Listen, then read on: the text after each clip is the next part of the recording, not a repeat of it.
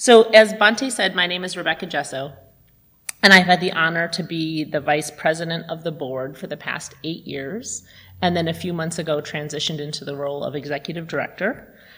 So I think I recognize almost every face in the room. Some of you I know more than others. I'm really grateful that I found a role that allows me to be in service to a place that has given so much to me.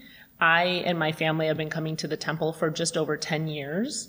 And as I hear the story so much, we came here for the first time and it just really felt like home. Like we just felt really connected to it right away. And so my husband Mark and I, our daughter Arwen was 7 at the time, kind of threw ourselves into meeting lots of people, getting connected to being in service. My daughter went to Buddha Kids for many years till she outgrew it. So this is a place that has a really special place in my heart. And then now I have the pleasure of coming here every day to work as well, which is great. There are always so many teachers here, and one of the things that I decided I wanted to talk about a little bit today was the power of noble friends. So for me, that has been really central over all of my life, even before I knew what a noble friend was. I realized that those relationships were always really important to me and carried a lot of value. My Buddhist practice has grown really slowly and organically over the last 25 years. It was started out as a general philosophy that I felt really drawn to, and now it is just a way of life that is really central to who I am as a human being.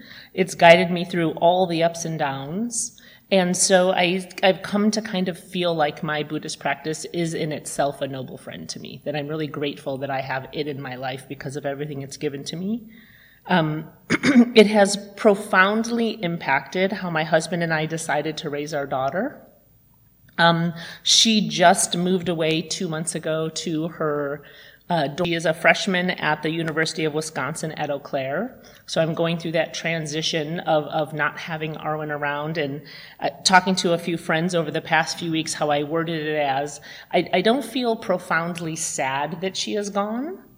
But I have this space in my head, in my heart, that every day for the past 18 and a half years has been filled with, has she eaten? Did she drink enough water today? Did she do her homework? Is her room clean? All of these things. And then that space isn't there anymore. It's not filled. So I'm working on figuring out how to fill that space in a way that feels best to me.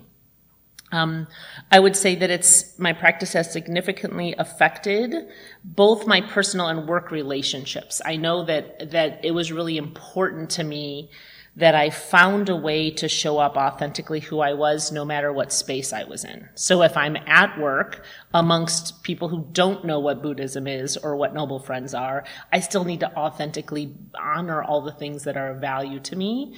And I found a way to do that feels really healthy. And my Buddhist practice has also been really central to living with my husband's long and disabling illness and subsequent death 14 months ago from primary progressive MS. And so I have really just had a decade of transition. And so when Mark passed away 14 months ago, many friends and family over the months said to me, "Oh, I can't believe that you lost Mark in the same year that you have to let Arwen go away to school."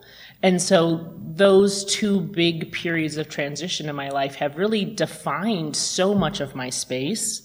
But because of my practice, I've worked really hard not to allow it to be filled and driven with sadness and grief and loss, but instead to look at opportunities that have come from these transitions in my life. So I've practiced observing what's happening and observing how I feel about what's happening to me so that I can make the best decisions going forward, rather than feeling like I'm drowning in it. So for me, one of the most important parts of my path has always been to intentionally practice gratitude and joy. I don't wait for it to find me. I don't wait for someone else to give it to me. I don't wait for next week or for the weather to improve or a time when I feel less stressed. I know that it has to come from within and that I have to carefully nurture and give it to myself. And most importantly, that I deserve it. just as everyone else does. And it's okay for me to deserve that first, that making sure that I feel grateful and that my needs are being met is more important than everyone else. Everyone else will come next, kind of like when you're on the airplane and they say, put your oxygen mask on first. And it's really hard for us to reach a place where we're okay with that boundary, because that boundary for many people feels unhealthy, or it feels just kind of rude or not kind enough. But it's actually the most kind gesture that you can give yourself. So like all of us with best intentions, sometimes I get it horribly wrong. Sometimes days go by and I'm wrapped up in life's endless whirlwind of stuff that needs to get done, or someone's emotional baggage, my own fear, my own monkey mind. And then I remember that I just need to keep coming back to it. I just come back to gratitude and looking for joy. And I haven't failed because I wasn't perfect. That's a really, I think, important lesson for any layperson looking for a Buddhist practice. The point is never to be perfect. The point is to just keep coming back and practicing it again. I've found that noble friends are really essential to my life. Most of my noble friends are, of course, people here at the temple. Many are even in this room. But some of my best noble friends don't even follow the teachings of the Buddha. They have their own faith, they have their own spiritual path, but they call upon me to remain authentic and call upon me to show up as a good human being each day. And for me, that's really what being a noble friend is. The term Sangha refers to the Buddhist community, and traditionally it referred to the community of ordained monks and nuns. But today, Sangha really includes all Buddhist practitioners, lay and ordained. And when we take refuge in the Sangha, we're really embracing kinship with all living things. The Buddha taught that each of us is responsible for our own journey of awakening. Be a light unto yourself, he told his attendant Ananda as he was dying. But at the same time, the Buddha left his followers a precious legacy, the teachings and the community. And for me, the community has always been a really essential part of my practice. So I've lived through a tremendous amount of grief and loss and transition in the past 8 years, and definitely it's shaped who I am. But I've also been blessed to see the gifts that have been given to me amongst difficult times, and been blessed to have teachers in my life to remind me of the gifts that can come out of the most difficult times. And I wouldn't have learned that lesson in another way. I wouldn't have learned those lessons. I wouldn't have those gifts with me every day if I haven't gone through the difficult times. So I have to allow space in my life to appreciate them and maybe even to be grateful for them. Not that I'm welcoming more difficult things to happen to me, but when they do happen, seeing them with the eyes of opportunity or seeing them with an open heart, kind of to observe what they may represent, helps them not feel so scary or not feel so overwhelming. So for those of you who know me, you've probably heard me mention this book before. This is by far my favorite book. This book has been a friend to me on many a difficult week in my life. This is Pema Chodron's book, When Things Fall Apart, Hard Advice for Difficult Times. I think this is probably my 13th or 14th copy, because every time I run into somebody who's having a really difficult time and I have it with me, I just keep giving it away and then buy a new one, which feels like the absolute right thing to do.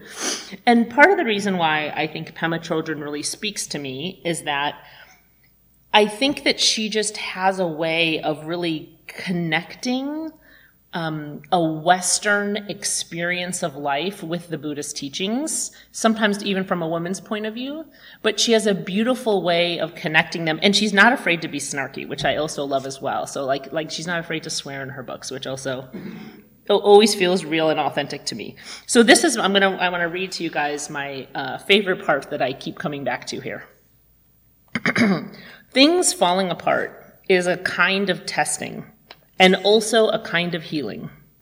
We think that the point is to pass the test or to overcome the problem, but the truth is that things don't really get solved. They come together and they fall apart. Then they come together again, and then they fall apart again. It's just like that. The healing comes from letting there be room for all of this to happen, room for grief, for relief, for misery, and for joy. When we think that something is going to bring us pleasure, we don't know what's really going to happen. When we think something is going to give us misery, we don't know. Letting there be room for not knowing is the most important thing of all. We try to do what we think is going to help, but we simply don't know. We never know if we're going to fall flat or sit up tall.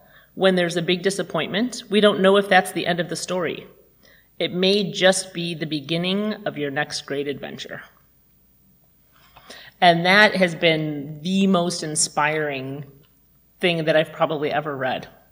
Another quote from her that I absolutely love, which speaks to this whole topic, is to lead a life that goes beyond pettiness and prejudice and always wanting to make sure that everything turns out to our own terms. To lead a more passionate, full, and delightful life than that, we must realize that we can endure a lot of pain and pleasure for the sake of finding out who we are and what the world is really all about. So, kind of maybe to wrap all this up a little bit, I think that in my time here at the temple and having met hundreds and hundreds of people and talking to them, this idea is, I think, really central to why a lot of people come visit the temple, that they are going through something difficult in their life or something that they feel is unresolved, or they just don't feel as happy as they'd like to feel. And I think we as Westerners put a lot of pressure on ourselves to achieve something, to be something, to have some certain results. And even by doing that, we often get tied up in a cycle that is the opposite of what's actually helping us to feel content. And feeling content is really connected to a lack of connection to how things turn out. Not a lack of care. It's not that we don't care how it turns out. It's that we're not attached to it only being a certain way. Or we're not spending so much energy kind of warding off or resisting all the negative. We're kind of just letting it unfold. And then hopefully observing as it unfolds and taking what we like and saying no thank you to the things that we don't like. But being open to allowing things to just be as they are. And I think that's difficult because our education system doesn't teach us to approach life that way. You know, our work life doesn't at all tell us that we should approach life that way. Our parents likely didn't tell us we should approach life that way. So we kind of have to untie all those knots to find a place where we can really just let stuff be. Does anyone want to share anything? Have any thoughts? I always think having discussion is always a really nice thing. Jason? Well, Emma's great, but she's tough. Why do you think she's tough? Well, she's just brutally honest. Yes, which is why I love her. Good point. She's brutally honest. Yeah, if you're in a tough spot, she'll just say, "Yeah, you are." Yeah. And why are you there? Because you're attached. Yeah. Yeah, and to me, that's what really speaks to me about her. But so does that rawness sometimes feel uncomfortable? It's a relief, actually. Yeah. It's like, okay, everybody else probably here too. So. Yeah. Yeah, absolutely. Gus? We've all heard the saying, "Set the world on the world's terms," meaning you don't try to manipulate reality just to make yourself feel better. If it's bad, if the situation is bad, it's bad. Yeah. But we also have to learn to accept ourselves on our terms, but we don't know what the terms are. We don't know ourselves. Yeah. There's a lot of literature in Western philosophy that talks about know yourself, get to understand how things that we think our brain can simply shine a light on everything, but there's many things inside of us that are hidden. Yeah. And And so what I discovered that Buddhism is helpful is one of the things, there's a lot of things I find helpful, but one of the things is to allow self-discovery to happen. To say, I don't know, and I especially don't know myself. So when things arise, like these situations where I have to cope with it, it's like, I didn't know I had that in me. Yeah. And you discover that you did. Yeah, I love the way that you worded that, because I think that that's really true. That, and I don't know how long, you probably know this more than me, but for however many decades that it's been really enmeshed in our culture that our goal is to find ourselves. Yeah. But there is no self. Like, the only self that I know is I trust that I can look at the world with open eyes. I trust that I can have an open heart. And I trust that I will find the wisdom to figure out what all that means when I look at it, to get to a place where I can be content and okay with it. And that's what I put my trust in all that unknown, not in who I am. Right. And you discover that what you thought mattered, it doesn't matter. No. But, you know, for me, one of the difficult journeys, and for a few people in this room, I've had this conversation with. Jason, I remember having a conversation with you about this once. For me, what's been partially difficult in that journey, not even just marketing Sick and Dying, which was a whole thing in itself, but just embracing a Buddhist practice, was that some people have a lot of judgment against that. You know, I think I was just saying to Janie last week, like, my stepmom for 20 years has been saying to my mom that she's really concerned about that cult I'm connected to. and she, in her, 78-year-old great Christian wisdom, can't see beyond anything. Like, she can't see anything other than somehow this is different and different is wrong. And so that, I had to figure out how to deal with that. People who don't understand it, or I have numerous friends that I've just kind of fallen out with. Like, we just don't enjoy spending time together very much anymore because they, for example, are very gossipy and talking about things or television shows that I'm like, yeah, whatever. I'm not giving my space and energy to that anymore. A waste of time. And so all of a sudden it's not really fun hanging out with them anymore. And that's okay, because that's part of the process and change and growth as well. Any other comments? Alice?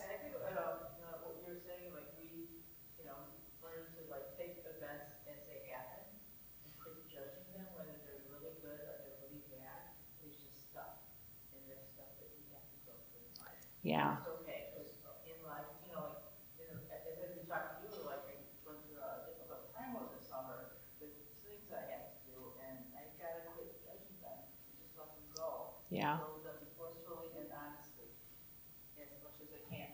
Like, I noticed you have crutches with you today, my friend, so I imagine that's something that you're practicing. Yeah, it is. Not being angry about. Well, no, it's a good thing. Like you said, it's time for me to let everything else heal. Yeah. And maybe hopefully take the next journey with it. Yeah, last year I gave a Dhamma talk and I talked a lot about happiness. And I can't remember whether this was right after Mark died or right before Mark died, but it was about the idea of how do we find happiness when life isn't actually giving you things that you necessarily should be happy about. And a long time ago, I read this article that really spoke to me, and I've followed this practice for a long time. And it's just how you said it. It's, the author said, in life, we basically have two buckets with us that we're carrying around every day. And one bucket is labeled good and one bucket is labeled bad. And we're taught that everything that happens, we immediately judge. Is that a good thing? Throw it in that bucket. Is it a bad thing? Throw it in that bucket. And we spend all day long. I mean, even, I go to the grocery store and I have my cart and, the lines are so long. I'm going to have to wait in line a long time. Or, every little thing. Every little inconvenience is immediately judged as, oh, this is going to be great, or, oh, this is going to be bad. But if we practice letting that go and instead let things tell us, let them unfold, we find that what was really thought was going to be bad really isn't. Or sometimes a thing has a multitude of complicated things in it, and that practice is really valuable but immensely difficult. Like, I think that's probably one of the most difficult practices that I'm still working on. Gus? But you can also discover that it's not that difficult. Well, I find that it's now habit for me. I don't intentionally think about it 90% of the time because that I've just trained my brain to think that way. Yeah, we keep thinking, I can't. But what you I'm can. really saying is, I won't. Yeah. I won't. Yes. Yeah. My phrase of the month that I started out with my niece was, yes, you're right, this is really difficult, but you can do difficult things. That's good. I like it. And then that's been like a theme of conversations with people I love. We can all do difficult things whether we want to or not. Anyone else want to share something? Jamie? Oh, sorry, Todd. Something you said really, really landed for me, which is that there is no self. And I'm realizing how much of my life I define myself and then kept repeating that. But my favorite thing is, when I was a little kid, I didn't like cantaloupe. And I told myself, I don't like cantaloupe. I don't like cantaloupe. And I told myself, I don't like cantaloupe. Everyone in my family knows that I don't like cantaloupe. And then, like a year ago, I had a piece of cantaloupe, and I was like, I like cantaloupe. So I'm really struck by, there is no self because the self keeps changing. Yeah.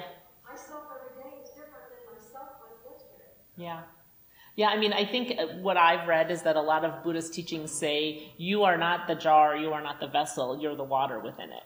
Because that's exactly it. We are constantly morphing and changing and growing and getting bigger or smaller and spreading out and all those other things because we are constantly changing. So how many decades did you go thinking you didn't like cantaloupe, Jamie? Oh, 5.5. Yeah, isn't that funny? So for 50 years it was, boom, a story. So now here's the thing. Did you confess to everyone that you actually like cantaloupe? Or? I have been confessing that to my sister. Oh, that's funny. And they're like, oh, I'm sorry, I know this is cantaloupe. It's like, no, it's okay. I like cantaloupe now. I love that. Todd? Oh, this is a comment. I think you're doing a very good job as executive director. Thank you. You're getting things done, and congratulations. Thank you. Thank you. I really like, Tessa and I say almost every morning, like, gosh, we get to come to work here every day. Like, just that feels like such a big gift. So thank you.